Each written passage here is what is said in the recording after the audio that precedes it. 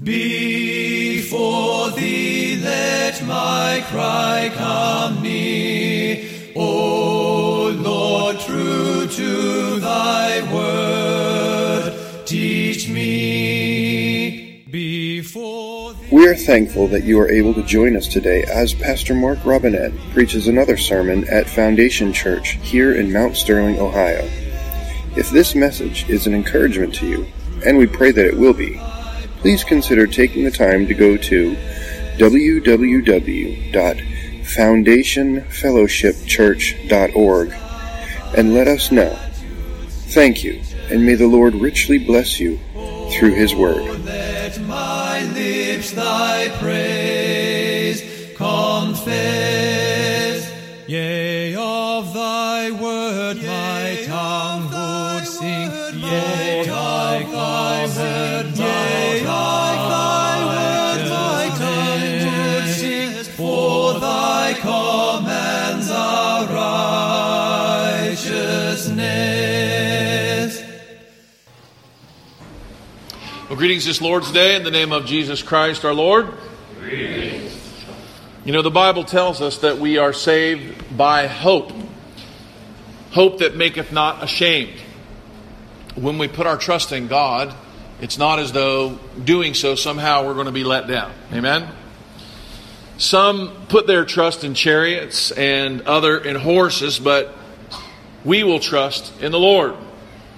In our day of great blessings, though, we might have said this way: some put their trust in themselves and in their abilities and in their strengths. But we know that this will certainly fail us. Jesus never fails. Never. Everybody say never. Never.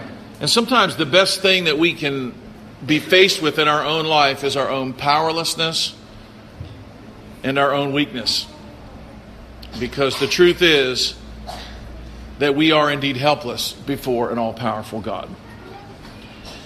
In Psalm 116, David said it this way. He said, I love the Lord because He hath heard my voice and my supplications. As he began this, he's likening, these words are likened unto the cry of a child that cries out. You know how things are going well in your house and then you hear, ah! and you go and you run, right? And you go there and you help to come to meet that need. God hears us when we cry. When we go, Daddy! From the other room, it's not that Dad's not going to come or Mom's not going to come. He hath inclined His ear unto me, and therefore will I call upon Him for as long as I live. The sorrows of death compassed me. The pains of hell got hold of me, and I found trouble and sorrow. And then I called upon the name of the Lord. O Lord, I beseech Thee, deliver my soul. Gracious is the Lord, and righteous, yea, our God is merciful. He preserves the simple. I was brought low, and He helped me. Return unto me thy rest, O my soul, for the Lord hath dealt bountifully with thee. For thou hast delivered my soul from death, and mine eyes from tears, and my feet from falling. I will walk before the Lord in the land of the living. I believe, therefore have I spoken. I was greatly afflicted. I said in my haste that all men are liars. What shall I render unto the Lord for all His benefits toward me? David is talking about the fact that the worst pit he has ever been in has been the sorrow of death, of losing those. He has felt helpless to reach down and to pull them out, but he cried unto God, and although no one would hear him and could help him, God could. He said, I will take the cup of salvation and call upon the name of the Lord. I will pay my vows to the Lord now in the presence of all of His people. And then he says this, precious in the sight of the Lord are the death of His saints. O Lord, truly I am thy servant. I am thy servant and the son of thy handmaiden. Thou hast loosed my bonds. I will offer to thee the sacrifice of thanksgiving and will call upon the name of the Lord. I will pay my vows unto the Lord now in the presence of all His people, in the courts of the Lord's house, in the midst of the old Jerusalem. Praise ye the Lord. Let's say, praise ye the Lord. Praise ye the Lord. Let us pray. Lord God, we're gathered together as your people today invited by you to come into your house, to forget those things which are behind, to lay aside the weights and sins that have beset us, and to come into a place of rest today. Lord, we come longing to hear your voice, longing to know that we are forgiven of our sins, hungering and thirsting after righteousness, Lord. And you said that if we were so, that you would fill us, that you would feed us from heaven. And so we ask today for you to feed us from heaven. We do not need to ask a blessing on that food, for that is the blessed food of heaven. And we pray, oh God, that you would bless us with your food from heaven today. In Christ's name we pray. And everybody said amen. Praise Father, Son, and Holy Ghost. Amen.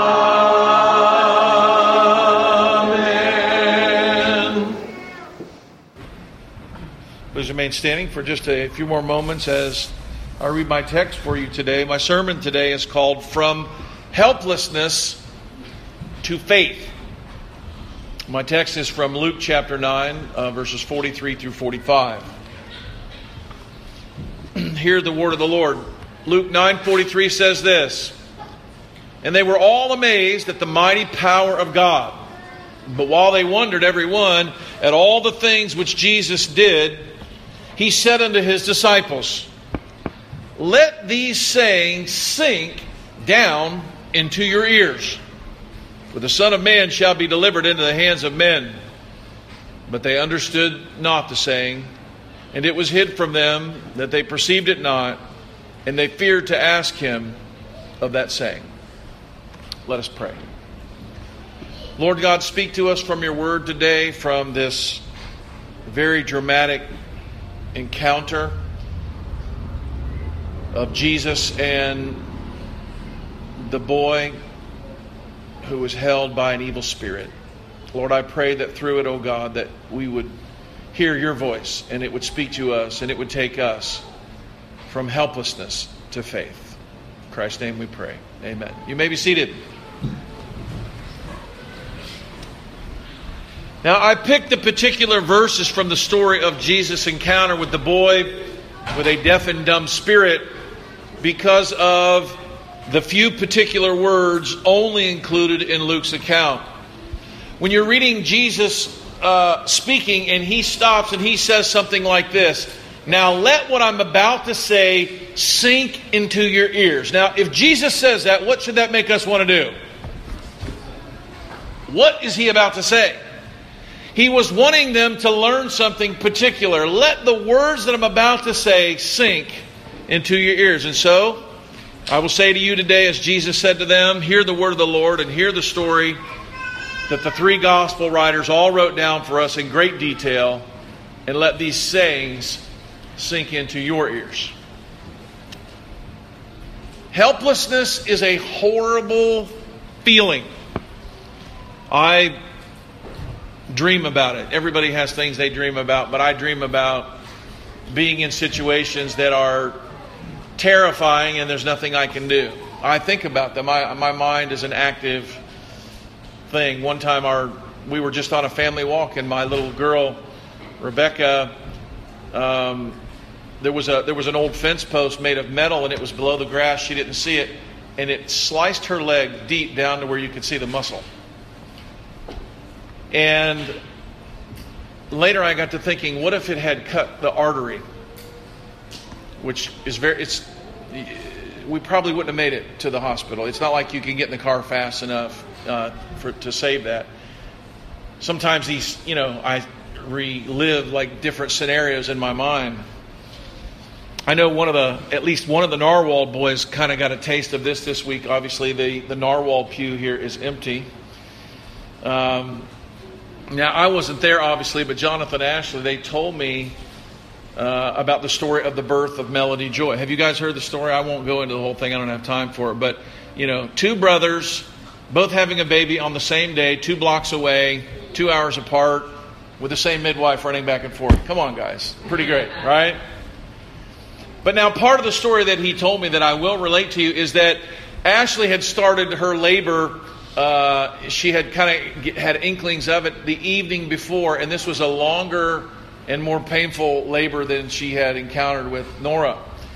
And so it was about 1 or 2 o'clock in the morning when the midwives arrived, and Ashley was like, the pain was like, she's trying to make faces and she's trying to be, and I know this is hard to believe about Ashley, but she's trying to be discreet, but I can see I know what the looks on her face. She's like, it was bad, and no, seriously, she'd say, no, it was. And so I'm like, I'm starting to picture this. And Jonathan is sort of starting to describe it, and he said, he goes, this is really hard, to see your wife in pain and there's nothing you can do. I said, was there screaming and yelling and carrying on that started early? And she goes, oh yes, lots of screaming, lots of yelling as the contractions came. And so when they came, it was almost like, what you would expect to be close to birth went on for hours before. And it was horribly painful for Ashley. And as I had been working on my sermon, I know this sounds very much like a man, but it was making me think about Jonathan, not necessarily about Ashley.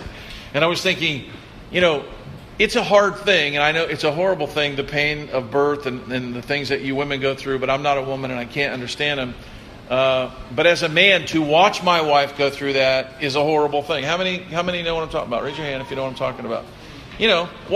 And what is so horrible about it is there's nothing you can do about it. In fact, it needs to happen for the baby to get here. And so you're like thinking, what do I do? And so Jonathan he said at a certain point, he said, I just had to check out and just go, okay, this is what's going to happen, because there's something in your heart that wants to stop it, but you can't stop this kind of pain. It must come, right? Helplessness. Many times during the births of my own children, watching Andrea go through these contractions again and again, nothing to stop them was difficult. God has made me a man who identifies with the pain of other people, and particularly of this woman. And so, I've been made fun of many times for the fact that I get in pain and I get sick and, whatever. And I know it's not to be compared, but there is, I believe at the root of it all, though, is I'm a problem solver, If someone's having an issue, like I can't just watch it and go, wow, that's really difficult. Like I think, okay, what could I get? What could I do? Could I get a cloth to put on her head? Or what if I fanned her? Or what if I got this? But Steve, in the end, when there's nothing you can get and there's nothing you can do, what comes to you? You're just like, you're helpless.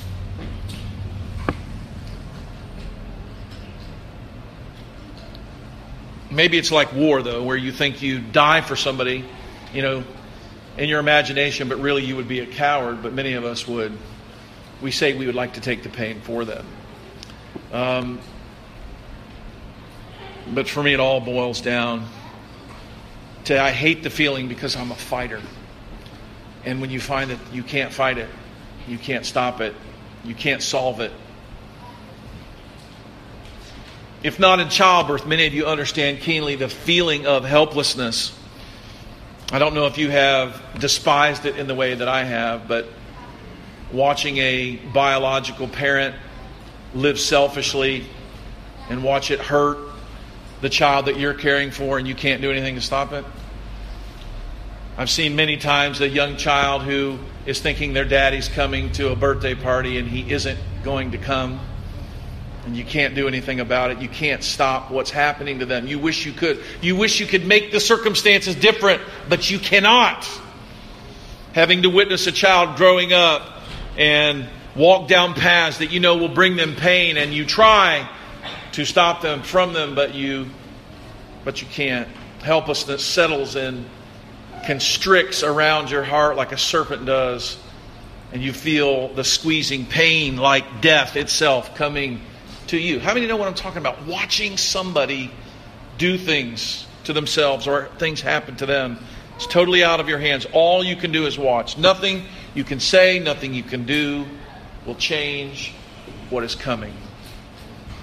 I believe God has given us a story about this. There's a story about a boy who has a deaf and dumb spirit. And when I read it at first, I thought, well, that just must be that what ignorant people in their day described it as, and I don't mean Jesus, just the people talking, they called it this. But then when Jesus addressed it as a deaf and dumb spirit, I said, well, maybe they weren't so ignorant after all. Because if Jesus called it a deaf and dumb spirit, then it was. I mean, imagine this, a spirit that makes you unable to talk and unable to hear, an evil spirit. That's bad. And that spirit, even though it did a lot of bad things to this boy, it was known as a deaf and dumb spirit.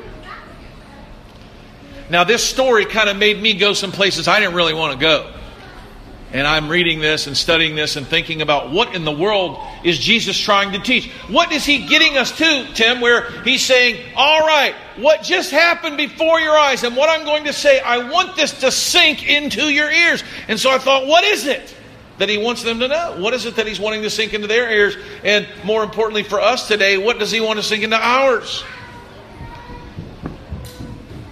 He is taking the reality of our own helplessness, a place that we will find ourselves again and again, over and over, and He's taking us to that point because either that point will take us to despair or it can take us to faith.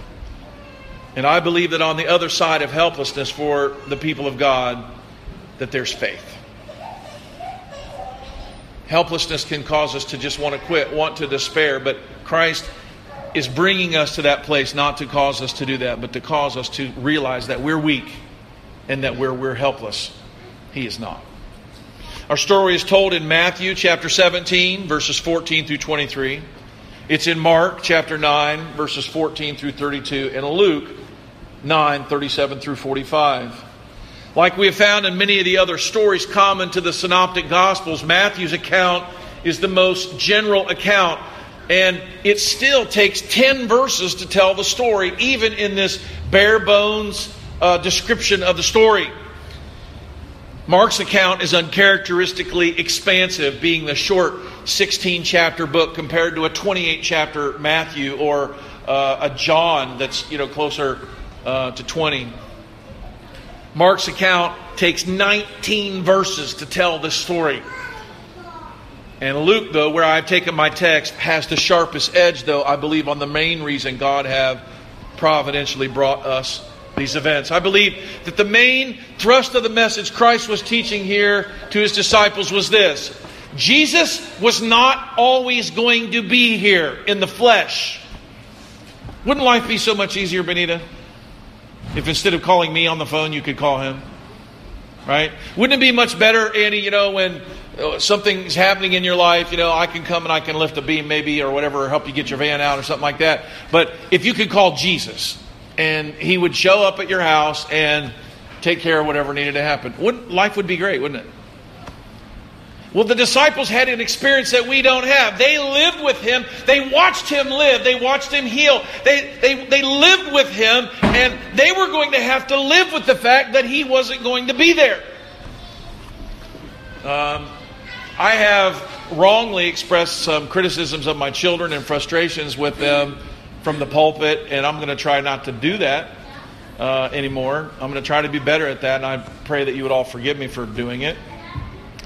But one of the things that can be frustrating to a father is when someone tells me, well, the reason why your children are unable to do X, Y, Z is because you do it. And if you weren't there doing it for them, they'd learn how to do it themselves. And the reason why you can't get people in your church to do things is because you do so many things.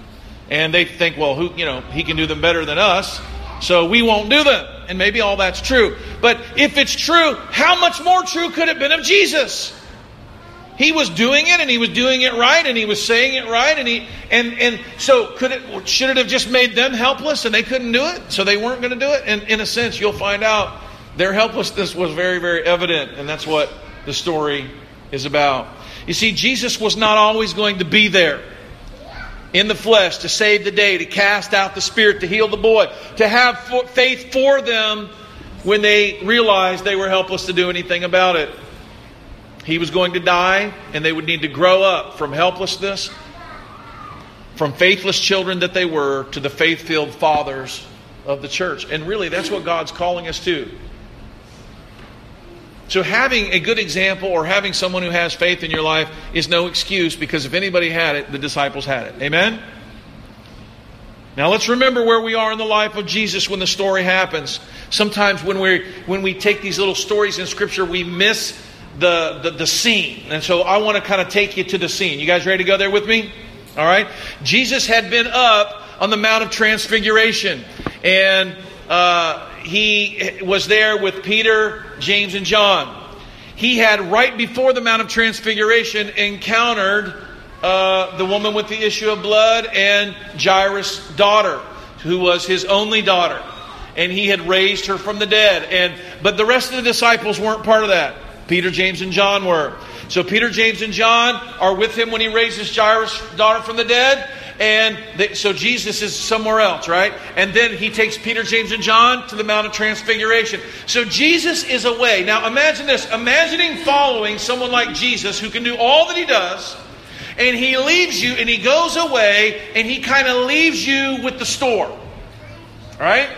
So they're back at home base, and here they are, the scribes are coming and the Pharisees are coming and the people who want to be healed are coming, but Jesus isn't there. And so they start going, hey, well, what about this? And let me tell you about this. And what does this mean? And what is this? And hey, I got someone for you to heal. And the disciples are failing miserably.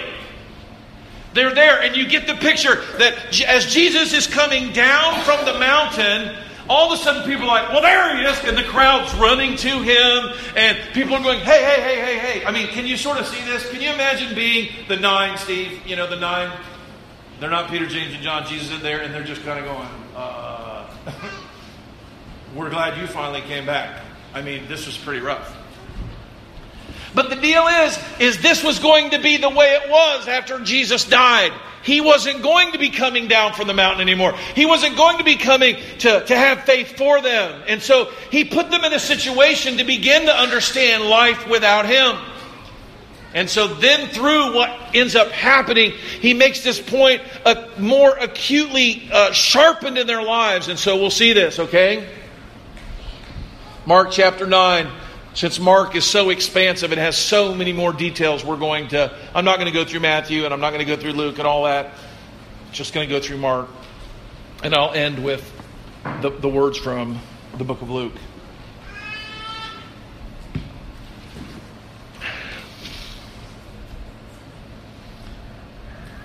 Verse 14. And when he came to his disciples, it says in the other accounts, when he came down from the hill, the Mount of Transfiguration. When he came down from the hill, there they were. He saw a great multitude about them and scribes questioning with them. And they're there and everyone's gaggled around and they're talking. And it says in verse 15, and straightway all the people when they beheld him were greatly amazed. And they were running to him and greeting them. Can you see this? You can see it, can't you? They're running to Jesus. This must have felt like chaos to the disciples. They were trying to answer questions. They were trying to be Jesus to those they could. You see, Jesus had told them, behold, I give you power. Do you guys remember this? He had already done this. Behold, I give you power to tread upon serpents and scorpions and all the power of the enemy, and nothing by any means is going to harm you. So Jesus had given them the power. He had given them power that we don't have. And you might say, the Bible's for all of us. The Bible is for all of us, but that wasn't for us. Nothing by any means is going to hurt you. You can do anything. You have all this power. They had the power. We don't have that power. And I'm pretty sure we don't, or else there would still be some people living from the days of Christ today who just had enough faith, and they had enough faith and they'd still be alive, and no sickness would ever come to them. We would have people that were 800, 900, 1,000 years old. I mean, real people of faith, would we not? He was going to give them his power so they could establish the church. And you don't read stories later on about the disciples encountering people and not being able to heal them. In fact, there was a time when Peter, he doesn't encounter them, he doesn't talk to them, he doesn't touch them, he walks by. And his shadow touches them and they're healed. He prays for articles of cloth, and they take the cloth from where they are to where the people are, and the people get healed. These guys had the power right then. But they didn't know how to walk in it. They didn't know how to live in it because they were with Jesus, and he was doing it all. And he was trying to explain to them, if you had any faith. See, people take what Jesus is about to say and do, and they attribute it to us. Derek, if you could just believe, you could say to that mountain, be removed and cast into the sea. I don't believe that in 1 minute that applies to every person on earth. And I think it would be silly for us to imagine that it did. I mean, imagine all the people in all the world, all the mountains that would be moved. I don't like that mountain. In fact, I'd like a pasture for my cattle, okay? Could you move over here to this guy's property so I could have me a flat spot? It's like everybody who goes in a boxing ring, they both pray that God will help them win, right? So which one wins? You know? This is insane. This is no real way to think. So, he asked the scribes, what questions are you asking them? So he immediately starts engaging them. What are you asking them? And while he is dealing with the questions that they can't answer, a man speaks up in the crowd and says, Master, I brought my son and has a dumb spirit. Luke 9 tells us even more about the situation. In Luke 9:38, he said, Behold, the man of the company cried out, saying, Master, I beseech thee, look upon my son, for he is my only child. So Jairus' daughter was his only daughter, but this boy is this man's only child. Not just his only son, his only child. So here you have a man, and it's his only child, and he brought him to the master, and they couldn't heal him. Lo, the spirit taketh him. He suddenly cries out. It tears him. He foams at the mouth. And the bruising of his body hardly ever goes away. Now, could you imagine being there and being the disciple? I mean, this is a bad situation. Talk about helplessness. Everybody say helplessness. This would bring a sense of helplessness and desperation like little more could. As I began to kind of go down the details of the story, the more that I looked into the details and the words in it, the more desperate and helpless I felt, Steve. I started saying, oh, I think I do understand. I was praying, God, I need you to speak to me. I'm trying to understand what this is all about. You see, this little boy is not just his only son, he's his only child, and he's possessed by a devil. Imagine it. Just picture that. God gives you one child, Heath, and he's possessed with the devil.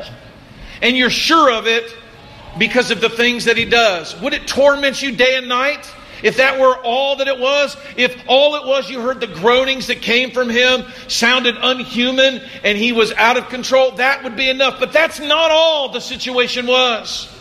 He was his only son. It had made him deaf and it had made him dumb. Not only was he suffering, but he couldn't speak.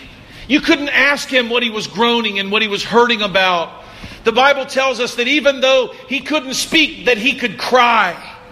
Oh, what more does it do to you than when you hear your child crying out in pain and you can't come to the aid of them because you don't know what's wrong. You don't know what to fix. It's his only child. He's possessed by a devil. He can't hear and he can't talk, but he can cry. And he cries out in desperation and his bruises are over his body. He's foaming at the mouth. His teeth are being ground down to stubs. He's throwing himself into the water to drown himself and throwing himself into the fire to burn himself. He can't be left alone for a moment. Picture this. You guys know Tiffany that has visited our church before. She had a brother, and his brother was not tormented like this with an evil spirit, but he was always on the verge of dying.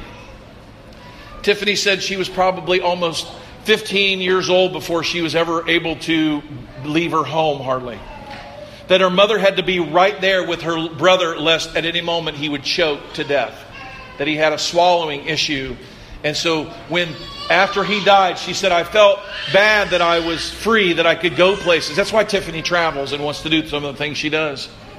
She said, my mother could never go outside with me. She could never take me anywhere. She always had to be right there. Can you imagine having a little brother? Could you imagine having a child in your home that you couldn't turn your head away from lest he try to kill himself at any moment? Wouldn't this be tormenting? And as I began to read the description of it even more, it says, and the boy was wasting away. He was a vigilant enough father to stop him from committing suicide. But the ravages of the Spirit were slowly emaciating him, and he was wasting away and dying day by day because of the influence of this evil spirit. This is a desperate, helpless situation, and a father is coming, and he even asked Jesus, he says, if there's anything you can do.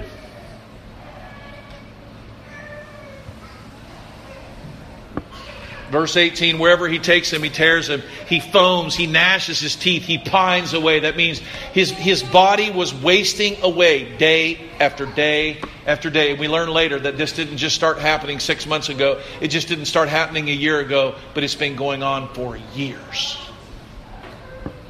Watching this foul spirit tear his flesh, grind his teeth to stubs, see his spit foam on his mouth like a rabid dog day after day as his body wastes away and his health deteriorates. The man told Jesus this, I spoke to the disciples that they would cast him, but they could not.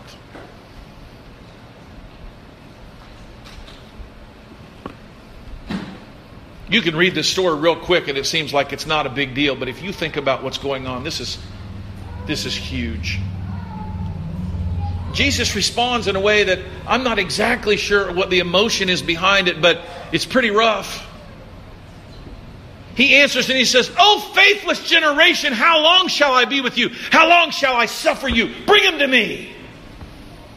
You might go, "Oh, well, I'm not sure he said it like that." I don't know how he said it.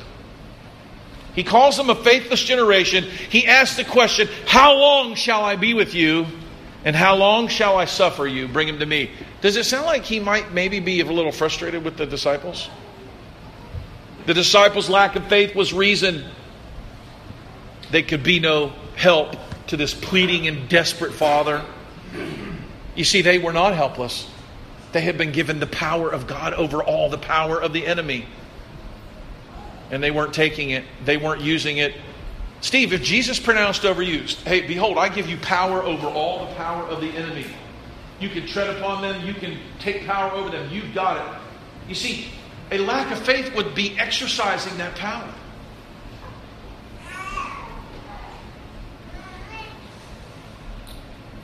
Jesus, feeling this father's extraordinary desire to see his son healed and knowing that his disciples had the power to do it, but lacked the faith, seemed to frustrate him.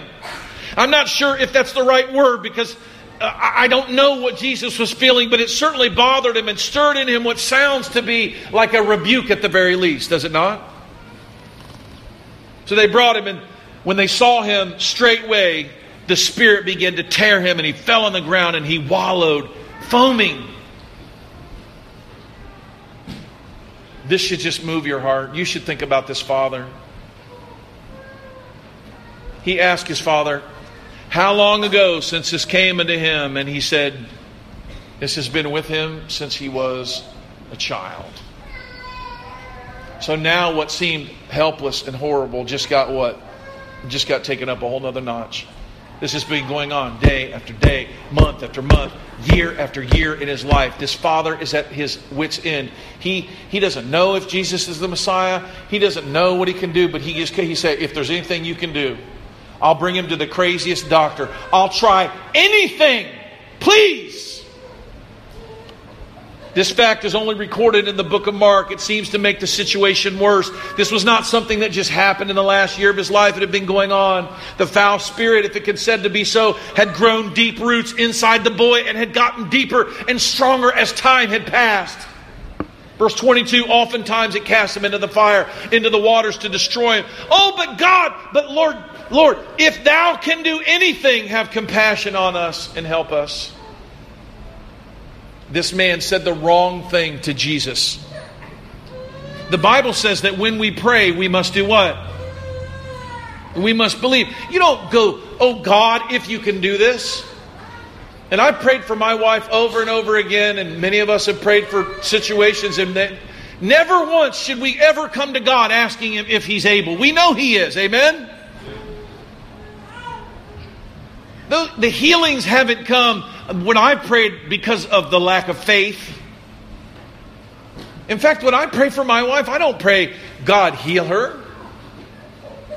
I know He can heal her. Lord, you love my wife more than I do. Lord, you know her sickness better than I do. God, if it is your will for her to be healed, Lord, I know you're able and I know you can do it. And I believe, Lord, in you. But Lord, if not, Lord, give me some grace to deal with this situation.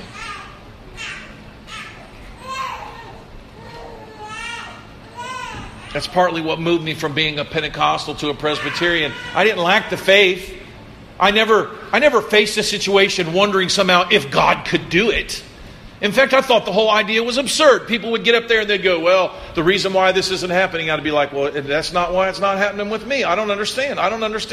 I absolutely believe. I know the Lord. I talk to the Lord. I have faith in the Lord. I know He loves me. I know He hears me. And if He isn't doing it, there must be something I'm not understanding about God's Word. So Jesus replied to him, if thou can believe, all things are possible. Now he sets a condition here to the boy's healing. Jesus has not done this before. You won't go and read in the stories of the other healings where Jesus set a condition on, hey, if you can believe, it's going to work out just fine. He doesn't do this. He meets people. He doesn't ask them if they believe or not. He touches people. He finds people in desperate situation. He tells them. It all depends on his faith. You think somehow Jesus had a lack of faith? Obviously not. But he says to him, do you think Jesus needed this man to partner with him for him to be able to heal the boy? No. But he was trying to teach his disciples something. You see, he was trying to teach his disciples they were going to have faith. And he was trying to show that, you know, even if the people you're trying to heal don't have any faith, you better have it. And you better do like it says in James, a double-minded man's unstable in his ways. That man shall not receive anything of the Lord. If a man asks, he must ask in faith, believing that God is able to do it. You don't come to God going, God, I'm not sure if you're able to do this, but if you can do it. I mean, come on. We come to God in faith. We don't know what God will do. We know that Jesus asked this cup to pass from him. We know that Peter asked that he would be healed. We know that Paul wanted to be healed 3 times and would not be healed. It wasn't a lack of faith. It was that God had another plan. But in this boy's life, he had a plan to heal him. And that plan involved him having faith. I was talking to Andy about this beforehand. And I was saying, when Jesus said to the rich young ruler, sell all you have and give to the poor, what was now the rich young ruler's requirement by God? Is that every man? Every man that comes to Christ has to sell all he has and give to the poor. Is that what the Bible teaches? Everybody say the Bible does not teach that. But if Jesus says to you, Christina, if you're going to follow me, sell all you have and give to the poor. Guess what? That's the command for you. And that command was for the rich man, the rich young ruler. That was his command. And he didn't do it. And as a result, he went away without the blessing of God.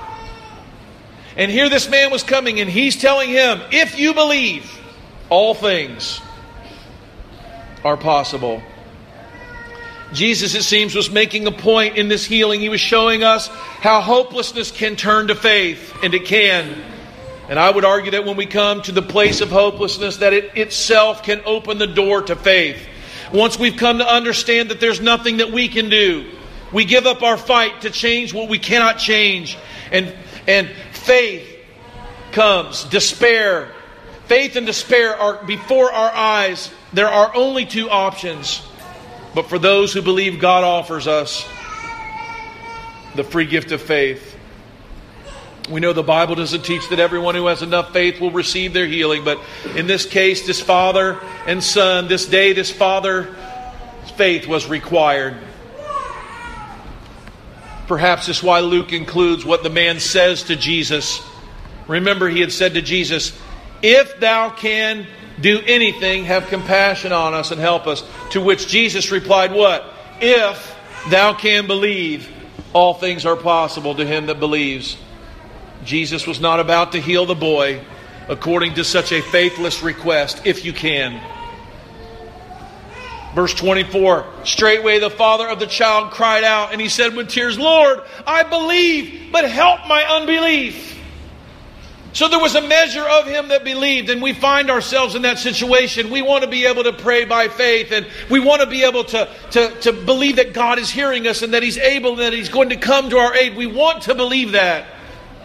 But we're faced with our flesh and our own weakness, and we say, Lord, I believe, but Lord, help me. You see, that's what growing up is all about. Growing up in Christ from the child who is hopeless and faithless, who can't do anything when He's not there to do it for us, grows up one day to be able to believe, you know what, I believe God can do this. Help my unbelief. That's why Christ could say, if you just had a little tiny bit. People of God, let this be our prayer as we face our own helplessness to save our children, to help them grow in grace, to help them conquer sin in their lives as they face learning disabilities, struggle with their self-images. Oh God, may we with tears cry out for them today. Oh God, turn our faithlessness and helplessness into faith in God. Verse 25, when Jesus saw the people came running together, He rebuked the foul spirit, and He said to him, Thou dumb and deaf spirit, I charge you, come out of him and enter into him no more. And the spirit cried now. The boy had been crying. The father had been crying. And now who's crying? The spirit. He cried and he rent the boy. And he came out of him and he was like one that was dead. And so much so the people around said, the boy's dead. Jesus took the boy by the hand, just like He had Jairus' daughter. He was not dead. Sometimes the things that God takes us through and our children through, we can't really bear them. It's like watching our wives give birth. It's like, I can't take it! And just when we think it's going to kill us, it doesn't. Jesus took him by the hand and He lifted him up and he arose. Verse 28, when He was come into the house, His disciples asked Him, Why could we not cast him out? And He said unto them, This kind comes forth by nothing but by prayer and fasting. And they departed thence and passed through Galilee, and He would not that any man know it. So He comes to verse 31, and He took the opportunity, it says in verse 31, He taught His disciples, The Son of Man is delivered into the hands of men, and they shall kill Him, and after He is killed, He shall rise the third day. But they understood not that saying, and they were afraid to ask Him. In Luke chapter 9, this exact same part of the story is told this way, and it is from our text. They were all amazed at the mighty power of God.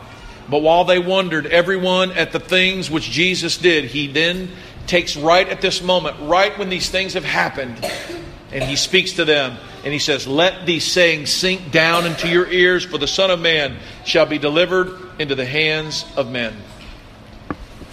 You see, Jesus was reminding them that one day He would not be there to have faith for them. But if they could have faith that what He had told them was true, that they had the power over the enemy, that they could cure these diseases, that they could do these things according to and by the power of His name. If they would just believe that, then it would be just like having Him with them. And that's what God's Word is teaching us today. He's not teaching us that we can have everything we want, but He is teaching us that everything in His Word that He has promised for you and me is ours and can be accessed by faith if we would turn from our hopelessness and believe in God. Let us pray. Heavenly Father, we have been here many times. I feel like I keep coming to this same place over and again. And Lord, I pray, oh God, that my helplessness would not be something that troubles me as much as it encourages me, because it is a constant reminder of Your great power, of Your ability, of Your love and Your compassion. And Lord, I pray that You would turn these feelings that come, and I would turn my face away from despair, and I would turn my face to faith. In Christ's name we pray. And all the church said, Amen. All the earth sing Hello, this is Pastor Mark Robinette of Foundation Church. Thank you for taking the opportunity to listen to our audio sermons. We would love to hear from you if you have any comments, questions, or just to let us know how they served you. Go to our website, www.foundationfellowshipchurch.org, and send us a note. Thank you, and it's a pleasure to serve you.